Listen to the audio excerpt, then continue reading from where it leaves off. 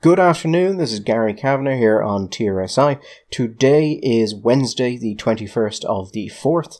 I'm here today with my friend and colleague Michael Dwyer. Michael, how have you been since Sunday? I've been fine, Gary, thank you. And I can only hope that the listener has also been that lifelessly fine. That's not very nice thing to wish on the poor listener. Okay, so Michael's level or above. We hope you're somewhere in there. You're the low bar. Always, Gary, always. Start with a nice little story that I'm still looking into.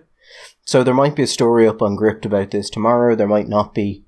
It's basically about some of the law that we've just brought in. I was having a look over it and I noticed something a little bit unusual about the new restrictions we brought in last week. The ones that, made going to Mass a penal offence, or a priest hearing confession outside a penal offence, because you can't let priests go around the country having confessions with people outside, Michael. It would be anarchy. That way lies madness. No, we can't have that. So I've noticed this. I've given it to a couple of barristers and law professors basically to say, look, is my read of this right? And if it is, we'll probably publish tomorrow. What this is about a new statutory instrument. It's Statutory Instrument 171 of 2021. And here's the interesting thing. It lists all these restrictions. And these all refer to what they call specified events. So they're saying about events you can't go to, that it's illegal for you to go to. And here's the interesting line, Michael. In this regulation, specified event means an event other than A, a wedding reception, B, a sporting event, C, a training event, or D, a funeral. Now, what's interesting about that is this, Michael. This is meant to allow, things like funerals and weddings to go ahead. And then there's, of course, further restrictions on them in different parts of the Act that this amends. But what I noticed when I was reading it is it doesn't say wedding. So I looked at that and I sort of went, reception is an entirely different thing. Like, oftentimes, your wedding ceremony and your wedding reception can actually be quite far away from each other. They can also be, right next door, but they're very clearly distinct events. So I passed this to a couple of barristers and I said, look, if these are the only events that are allowed under this provision, does that mean that the government has presumably accidentally banned wedding ceremonies? I went back and actually looked at the law that was amended, and that also specifies wedding reception. So there are in the law this amends, which I think is Statutory Instrument 168 off the top of my head. I'll put a link to both of them in the podcast anyway, so if I'm wrong about that, you'll get the right one at the bottom of this anyway. That already has restrictions on wedding receptions and sets the size and things like that. But I think they have banned wedding ceremonies. There's a bit of a chicken and egg situation there. Well, if you can't have the wedding ceremony, can you get the wedding reception? And what I'm really interested in here is that, assuming they're right, and the couple of barristers I've had respond to me so far have went, actually, yeah, we think you're right. I believe the phrase I got back from one of them was, this is presumably a mistake, but I would imagine it will nevertheless be a problem. So is it just religious wedding ceremonies that are banned? Can you go to a municipal office and sign it there? I don't know. You can't just go in and sign a license or something. Even if you're having a non-religious wedding, if you're having a civil wedding, there's a format. I'm curious to know if they're still going on. You wouldn't be able to obviously have them in hotels or something, but there are presumably places you can have them. You can have them outdoors, I suppose. But again, it's curious. Now, technically, Gary, maybe they are aware of. You see, I don't know if this is true for other denominations or for other religions, but I know within the Catholic understanding, you don't actually need a priest to perform a wedding, because in a wedding, the bride and the groom marry each other. Technically speaking, the priest is there to provide a nuptial blessing and/or to celebrate a nuptial mass. You'd have to have witnesses, though. I'm sure under the law, going back to the old days of Netemere, that you have to have witnesses to the thing. What I find particularly interesting about this is that under this statutory instrument, if my read of it is right, and as I said, a couple of barristers have said it is, but we'll wait until more come back. Because for those who aren't used to dealing with barristers, you would work on the assumption that you'll get one opinion and it'll be the right opinion. That's not how this works. No. There are degrees of probability, and you get a good barrister and you get a bad judge. Yeah, maybe you can get this over the line. But what I found interesting is a person shall not attend a specified event. Now, specified event, Michael, means an event other than wedding reception, blah blah blah blah. Mm-hmm. So under this statutory instrument, if I'm reading it correctly, and I think I am, if you were to organise your wedding ceremony, that would be fine. But you could be arrested if you attended it. So what you want to do is you want to attend the wedding ceremony quickly and get it out of the way, because the reception is fine. The reception is legal. But you're going to have to speed through the actual ceremony and just get it over the line, because at any point the police could be there. So it's quite, do you? Yeah, sure. Do you? Yeah, sure. Okay, let's go. Now, this, for all that we joke about it, it's a religious ceremony. At the very least, they've accidentally banned the religious ceremony of marriage. The carrying out of religious rites is a constitutional right and widely regarded as a human right, one of the most basic human rights. Yes.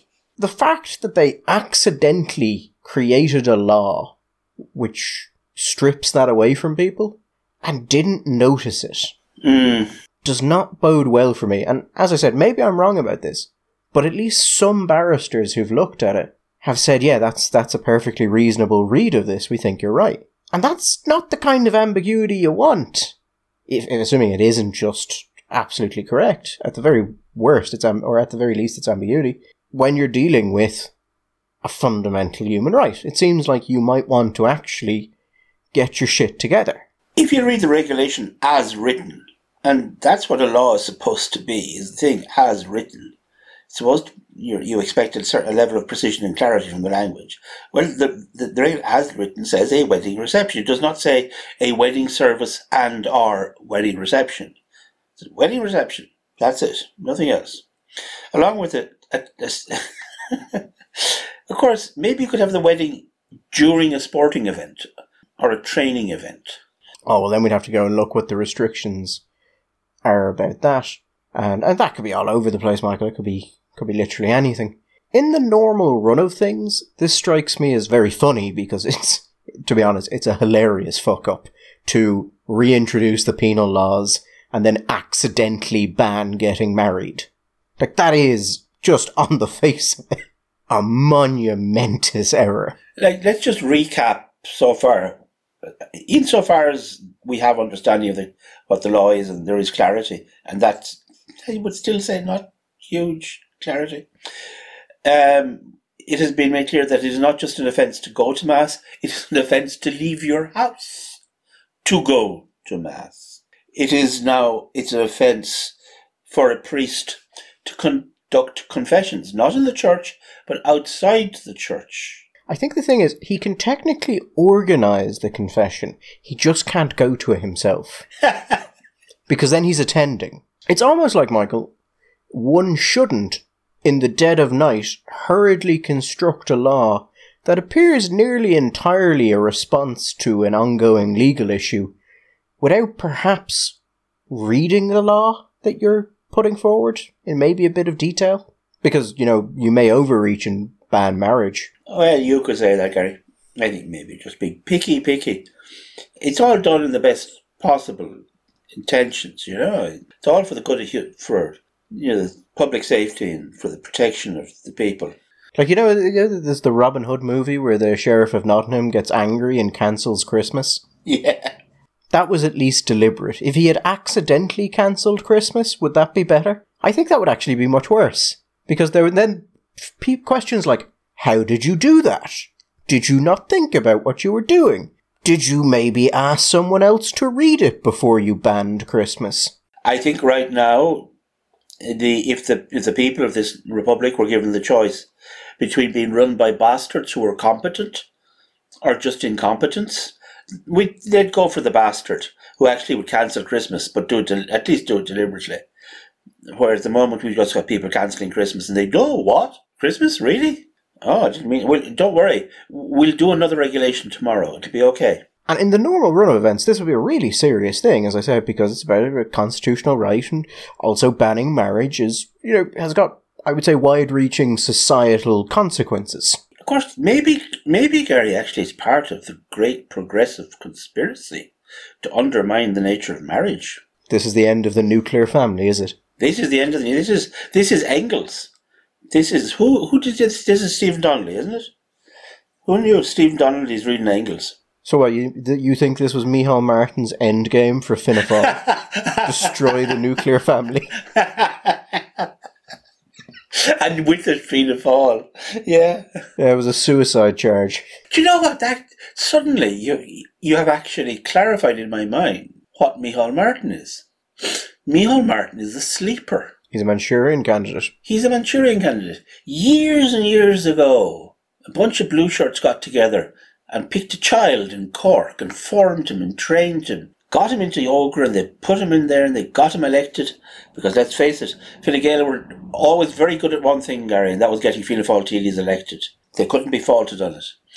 And they waited and they bided their time and they got him into Fianna Fáil, and then they turned the switch. They sent the coded message. And actually Micheál Martin has spent the last 10 years basically just hollowing out Fianna Fáil in order to bury it. Suddenly, it all makes sense. I'm happier when things make sense to me, Gary, than I just have to wade through the morass of confusion that is normally my life and the world as I see it around me. That makes me happy. Micheál Martin is the Manchurian candidate. You can write about that in Gript. Prominent right-wing commentator says Micheál Martin, Manchurian candidate. I am very interested to see how this plays with the working class demographic, Michael. Oh, I don't know. The wedding reception may be the most important part, but then again, you like a wedding too. You want a reason to walk it, have a train. If you have a train on a dress, you really need an aisle to walk up. So, otherwise, it doesn't really make sense. No, so I bring it up because it's interesting and it's hilarious, but I also bring it up because I don't think the law as written actually really matters in this instance.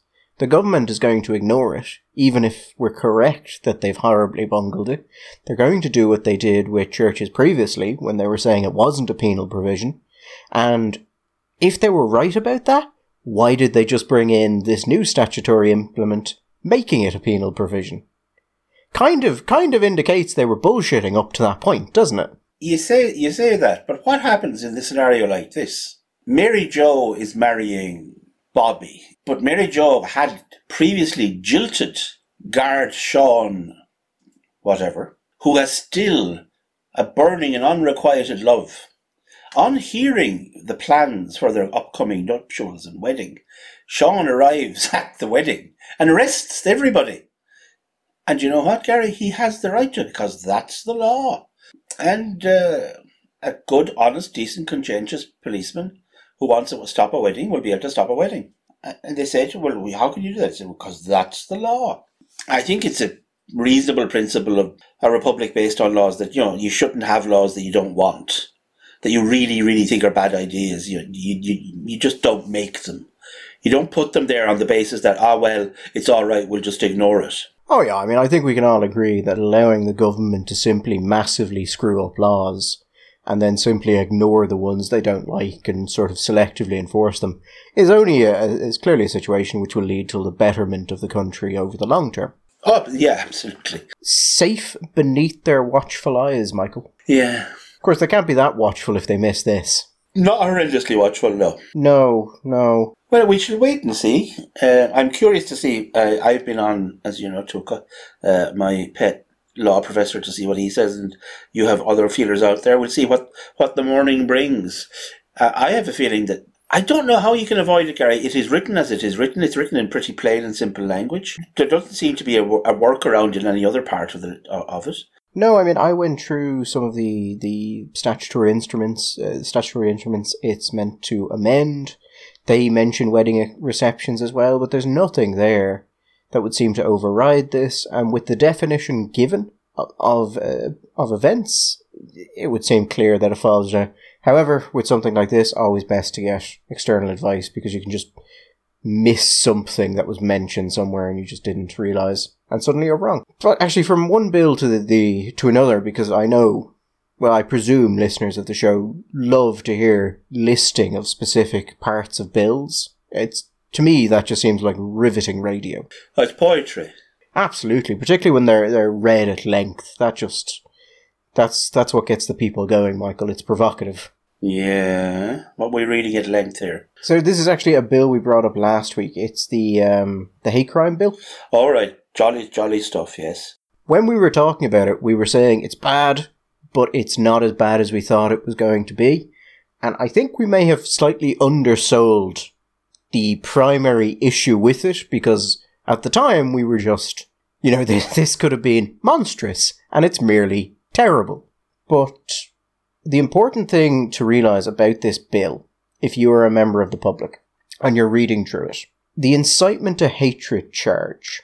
There are defences in this bill for the republication of things that might be deemed incitement to hatred, if they are if they contribute to the arts or literary field, politics, academic discourse, reporting, those kind of things. None of those defences apply to the actual charge of incitement for hatred, only the republication of material that might be classed as incitement for hatred. You might say, well, what does that matter? But what it matters is that if you are accused of incitement to hatred, you cannot avail of the defence that what you were saying was a contribution to, let's say, politics, or to cultural understanding, or to science, or to anything of that nature. There are no defences listed in this bill that would limit the grounds on which you can be brought forward for incitement to hatred. And remember that incitement to hatred in this bill is detestation, significant ill will or hostility of a magnitude likely to lead to harm or unlawful discrimination. Gary, can I ask you a question just for clarity? Because this is something that confuses me and other people. Are we in the bill? Are we essentially talking about two things? One is creating laws which make hate speech or incitement to hatred illegal, and then there's another part of it which is dealing with things which are already crimes, but if they are based on hatred for a particular class, now carry an aggravated tariff. Yes. So there are two separate things. So it criminalizes speech in one way. So that creates not a new crime, but it clarifies or it amplifies what was previously legislation. And then in another part it says, and if you commit an assault or something, and you did that and you were motivated to do that because of hatred, which we can demonstrate, then that will carry aggravation will lead to an increased penalty. Is that it? Yeah, that's effectively it. The bill is tripartite in structure. There's one part which is incitement to hatred, which would be your hate speech laws. Your second section would be it titles hate crimes, which are existing laws, which there is now an aggravated version of with stiffer penalties. Right. And the third part relates to genocide. Okay. But that would be the list of it. I did just want to mention that after talking about it last week, because the really important part for the public is going to be that there are no defences for the person who initially communicates to the public.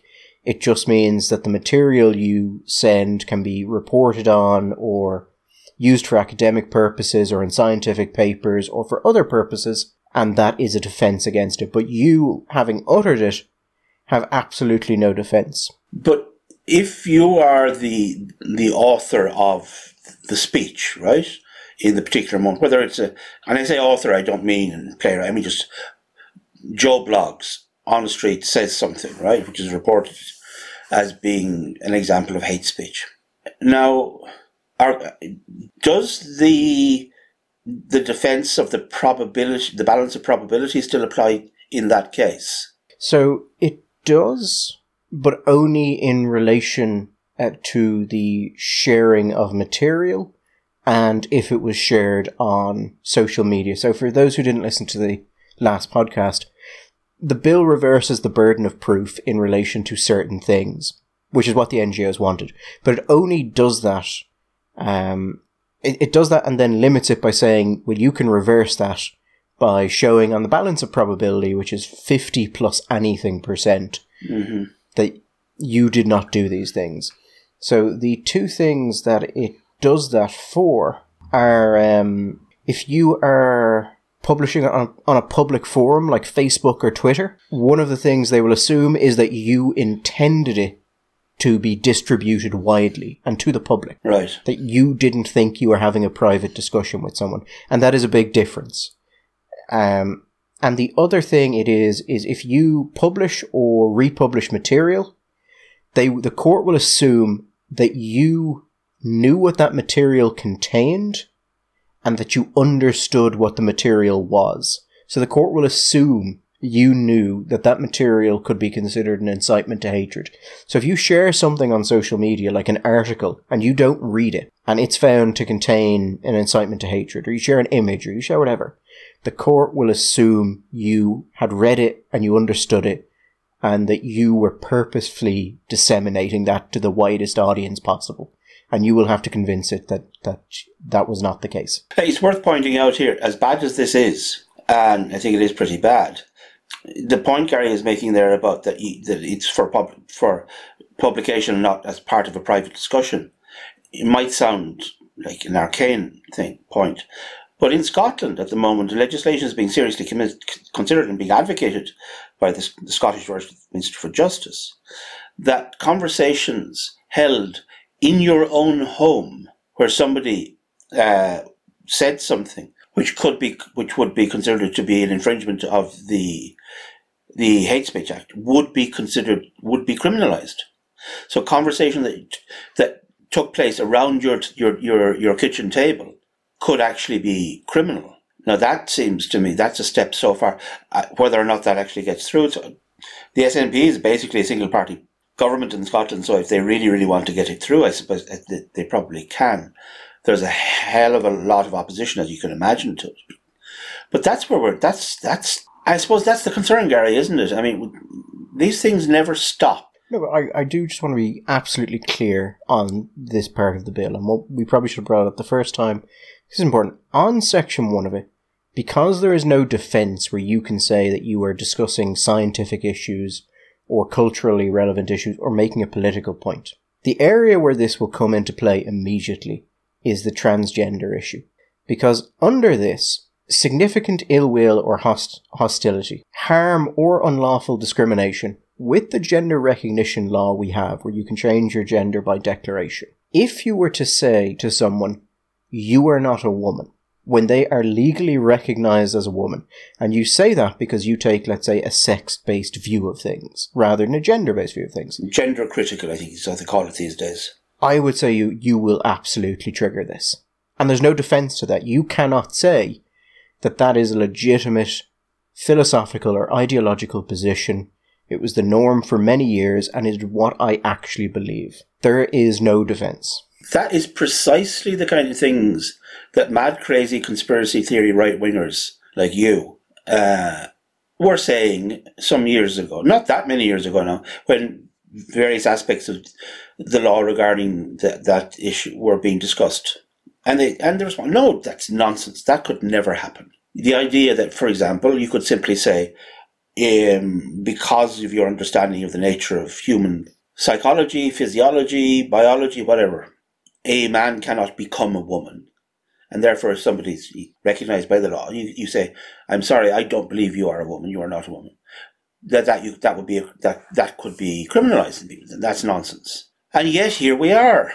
No, I mean, this section could be amended to put in things like a defense of honest opinion, because you said something because you honestly believe it, or you said it, but it's a political issue, or it's a cultural issue, or in relation to the transgenderism thing, that is clearly a cultural debate about the nature of gender and sex. That kind of qualification would essentially gut the bill, because while I think you could make a very fair argument for that on the basis of transgender, you could essentially make the same argument about almost anything. Well, you can, but that is the problem. You want to bring in anything to regulate speech.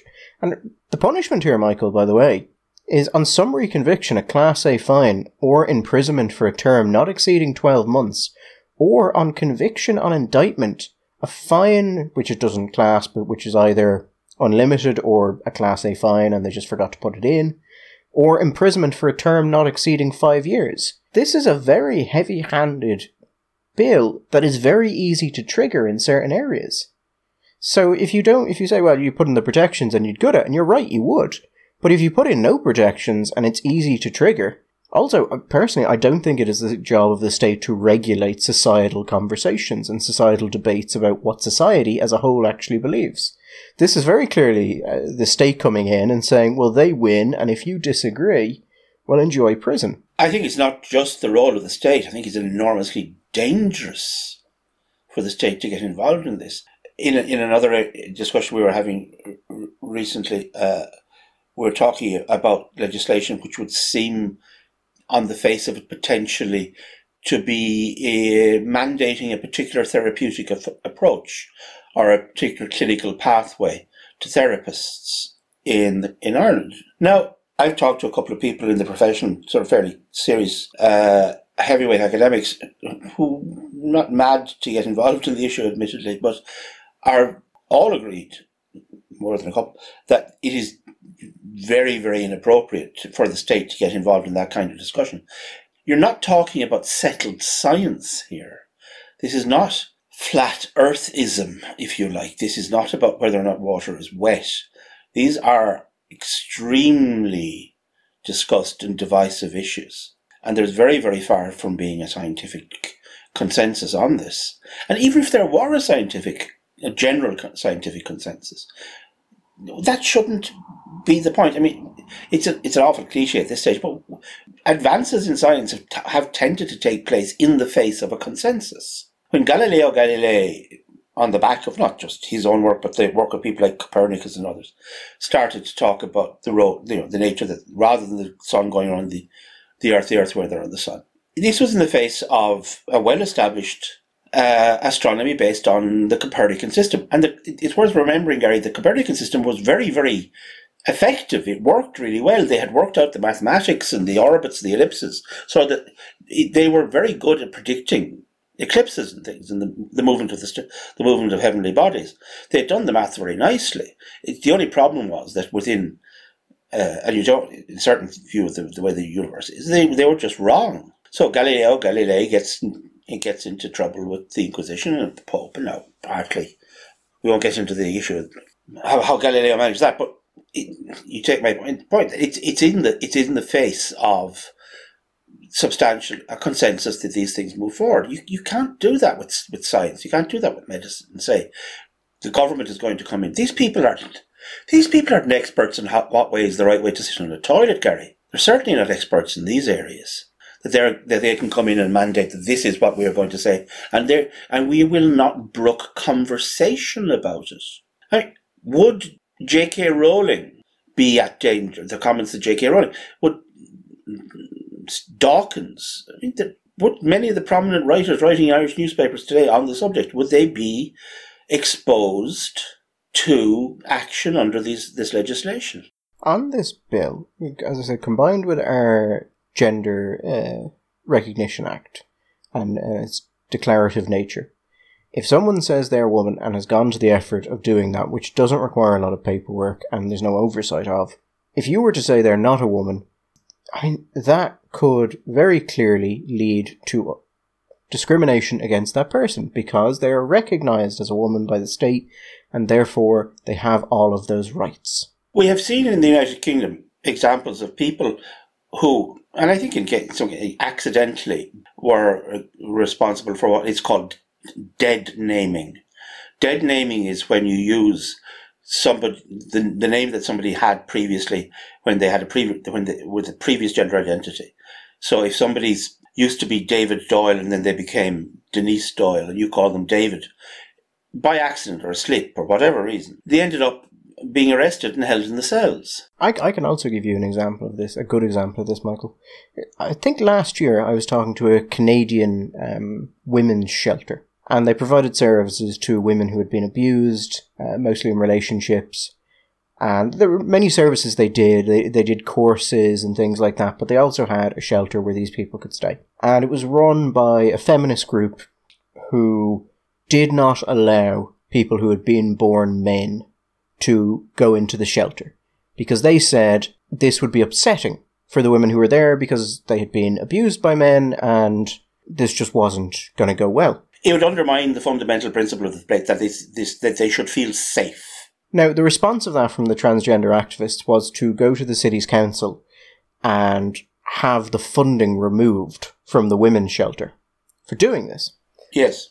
And then they also started breaking windows and nailing dead rats to the building, because apparently, Michael, when you're a social justice activist, there's never a moment when you're breaking the windows of a women's shelter and nailing rats to the door that you go, you have any doubt that you were the good person in this situation. Something there, if that were to happen in Ireland and this law was in place, immediately illegal. So there's no way it would not trigger this. But in circumstances like that, this is a group who were able to give a very fair and reasonable explanation for why they did not allow men, be they transgender or not, into the building, because they saw them. I don't think they even saw them as a threat. They thought that the people who were there would not feel safe with them there and would perceive them as a threat. And that seems perfectly reasonable on the face of it, but would, under this, most likely be classed as incitement to hatred. This has happened in England as well, where there was a case of women's shelters on the south coast, where they were faced with the choice of either publicly, officially declaring that they would change their residency policies, or they would lose their funding. And in the case of, I think, at least one case, I think in Brighton, they felt the only choice they had was to reject the funding, which meant, of course, the service they could offer was massively reduced. But they felt that the service that they would be offering otherwise would not be the service they wanted to provide for women who had been abused and their children. Now that was the choice they wanted, that they made on the basis of what they felt was the needs of the people they were helping, and I think it was a perfectly reasonable position to take, and that's nothing to do with some connection between an implication that transgender people are going to be somehow violent or problematic, but rather simply on the felt need of the people that they were protecting.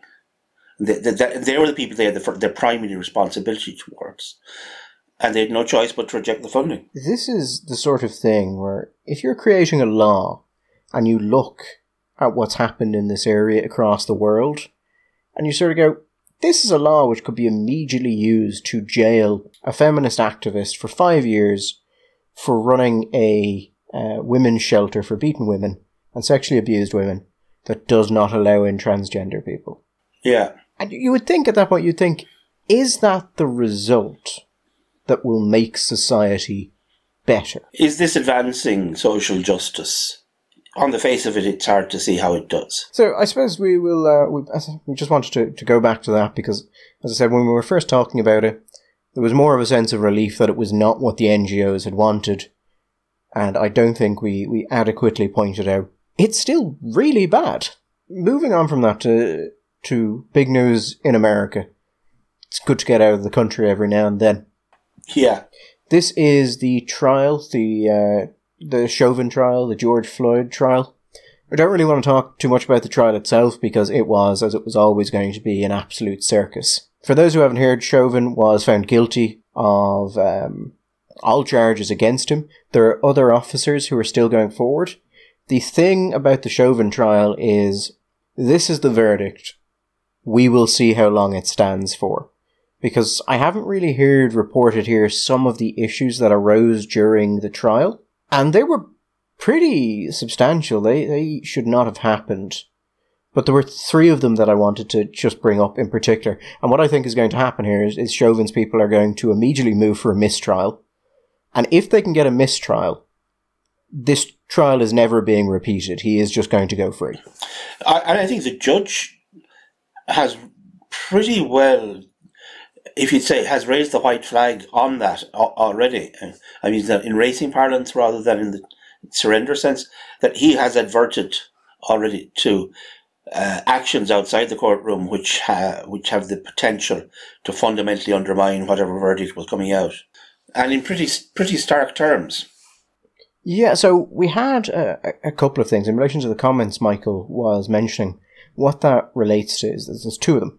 One was there's a congresswoman called Maxine Waters, well-known Democratic congressman, or congresswoman, I suppose, and she went out on the streets on Monday and said, we've got to stay on the streets and we've got to get more active, we've got to get more confrontational, we've got to make sure that they know that we mean business.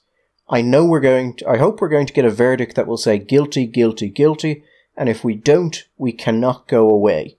Now, the immediate response of Chauvin's defense attorney was to motion for a mistrial.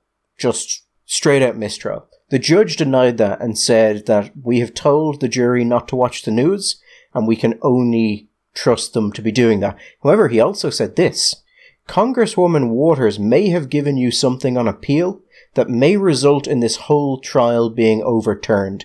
He said it was disrespectful to the rule of law and to the judicial branch. He called it abhorrent.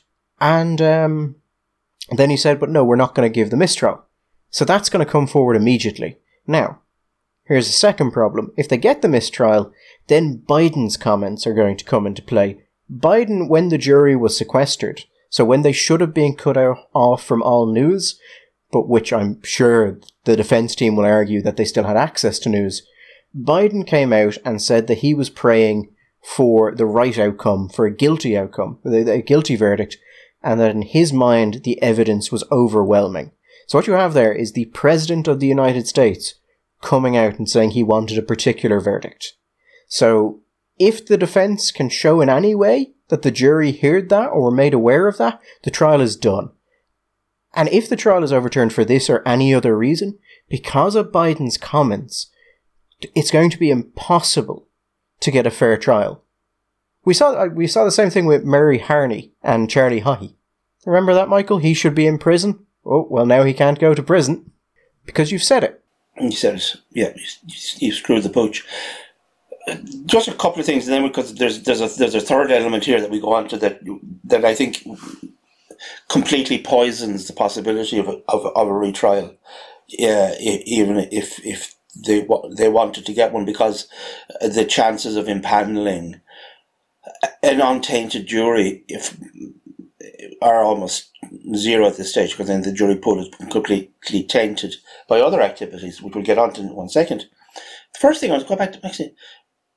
Okay, she's just a congresswoman, but she's a lawmaker. She's a legislator.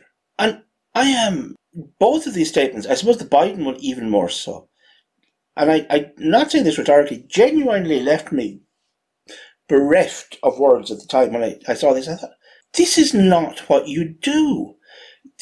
Famously, the United States is and describes itself as a republic based on laws. The other thing that it's constantly talked about in the United States, and from the very beginning, from the Federalist Papers on, is that the United States has a separation of powers. And this is really important to the functioning of the republic and the functioning of the democracy, is the separation of powers.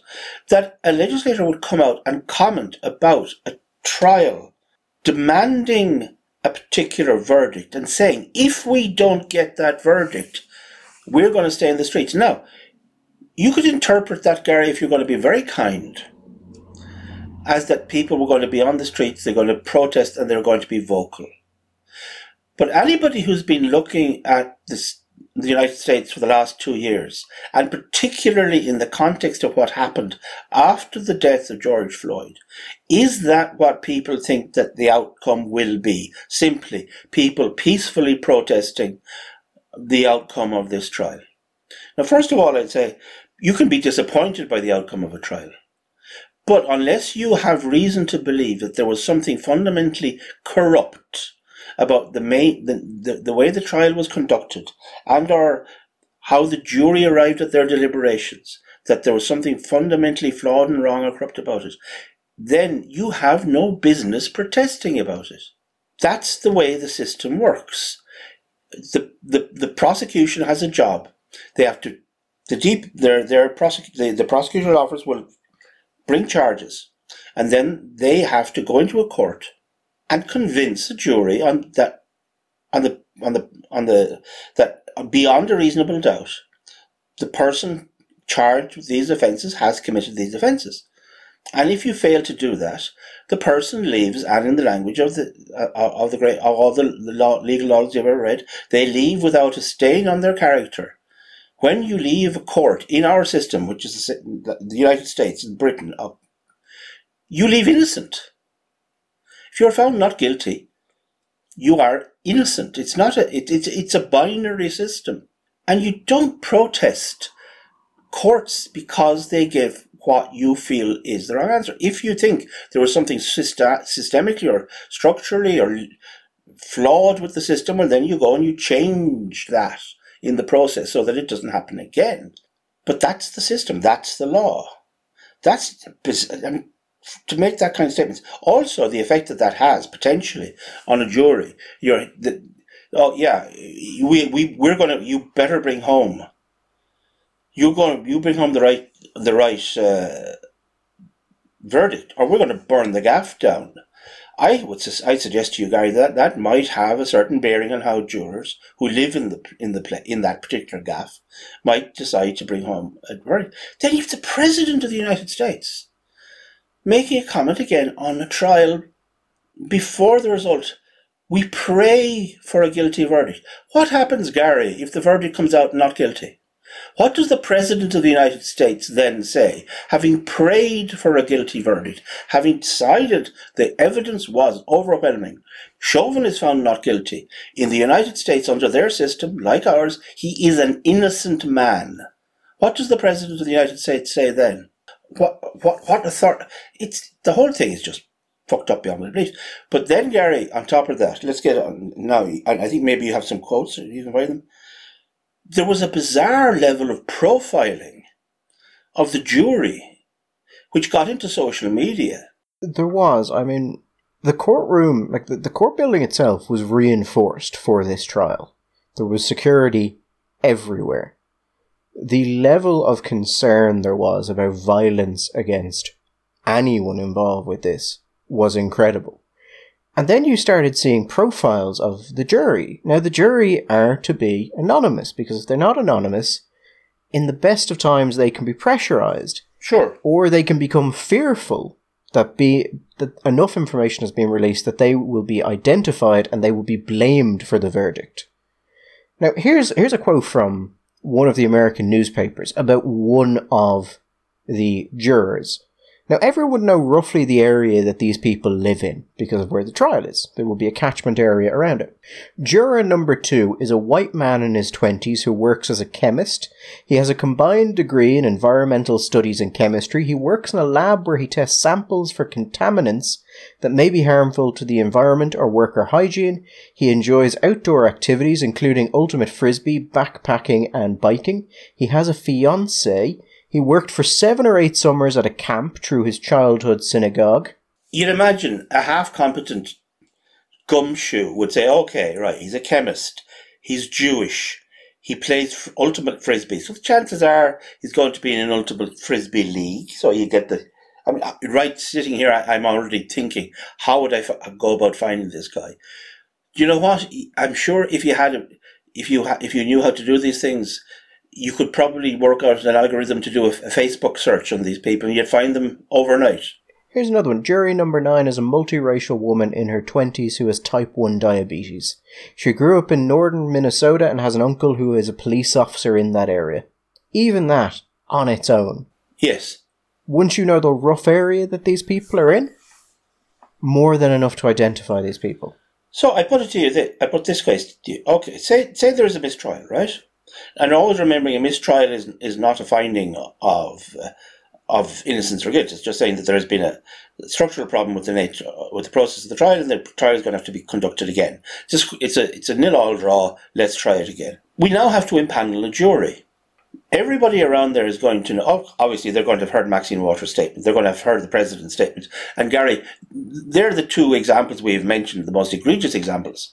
But there have been many other similar statements that have been made publicly. But on top of that, you have this profiling of the jury. Now you're sitting there and you're being panelled. You are now thinking, they're going to do that to me.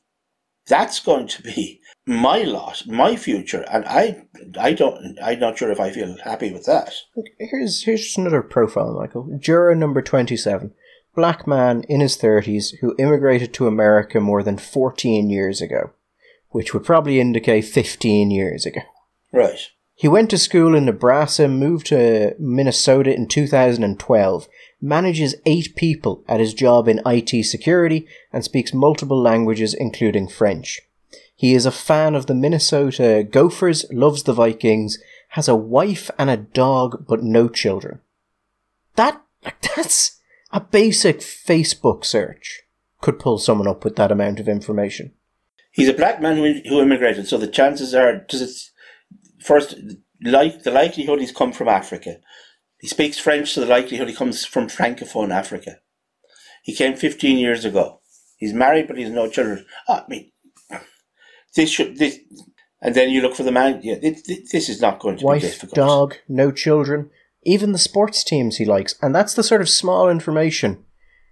Let's say you have 4 photos, and you're not sure which one it is, and one of them is, got like a Viking symbol on his thing. Mm-hmm. Oh, good chance it's him. Yeah. And in this trial particularly, because it's become such a focus point of America, it just seems to be taking the piss. This was the time when all of these things should have been at their strongest. When there should have been the utmost regard for the anonymity of the jury. No one should have said anything untoward. Even Biden saying something like, I pray for the right response. You stop then. You don't say, the evidence is overwhelming. No. You can pray for justice. You can pray for the right verdict. You can pray for wisdom. But I pray that they find the man guilty. And I found that the evidence was overwhelming. And then saying, well, the jury is sequestered, so it can't be an issue.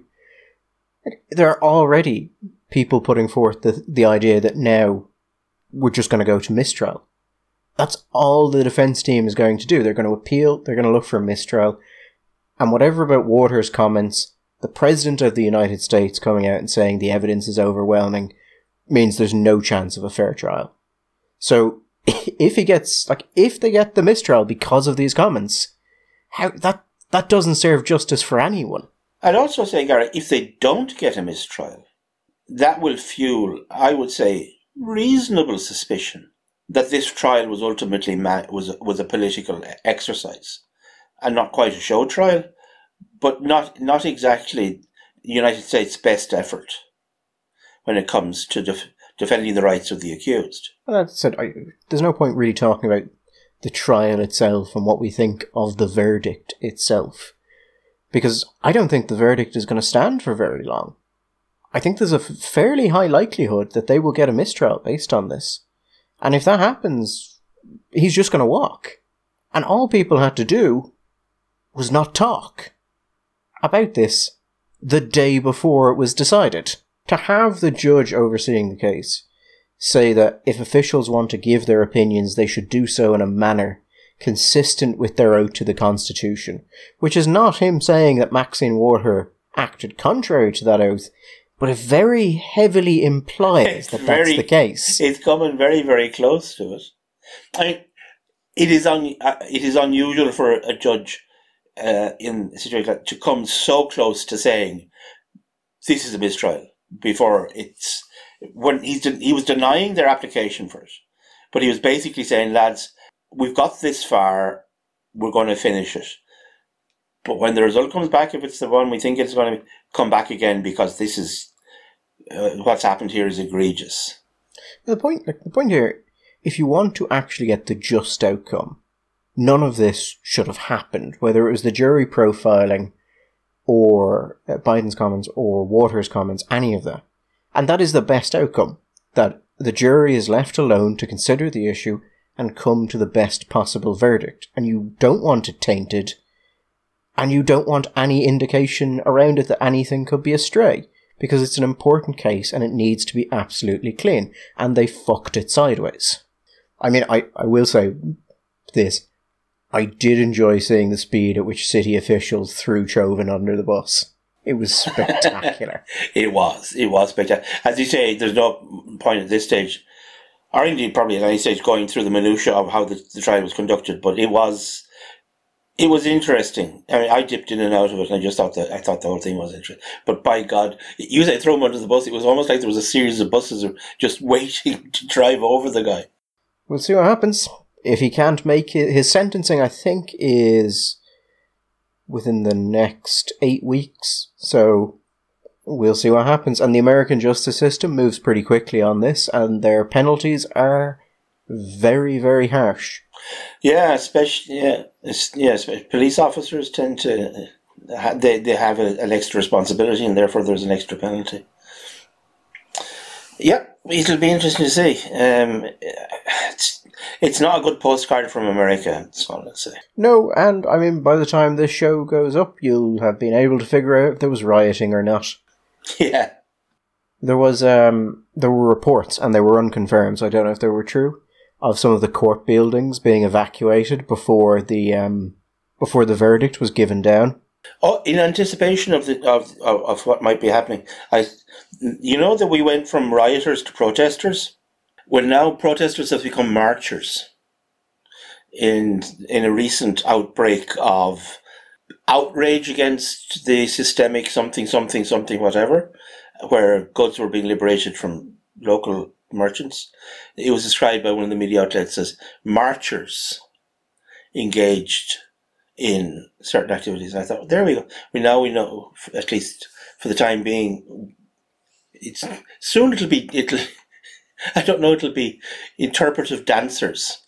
We'll be looking at it. Will go from being a riot to being a form of street theatre. All right, we will be back on Friday as per normal. Bye bye. All the best.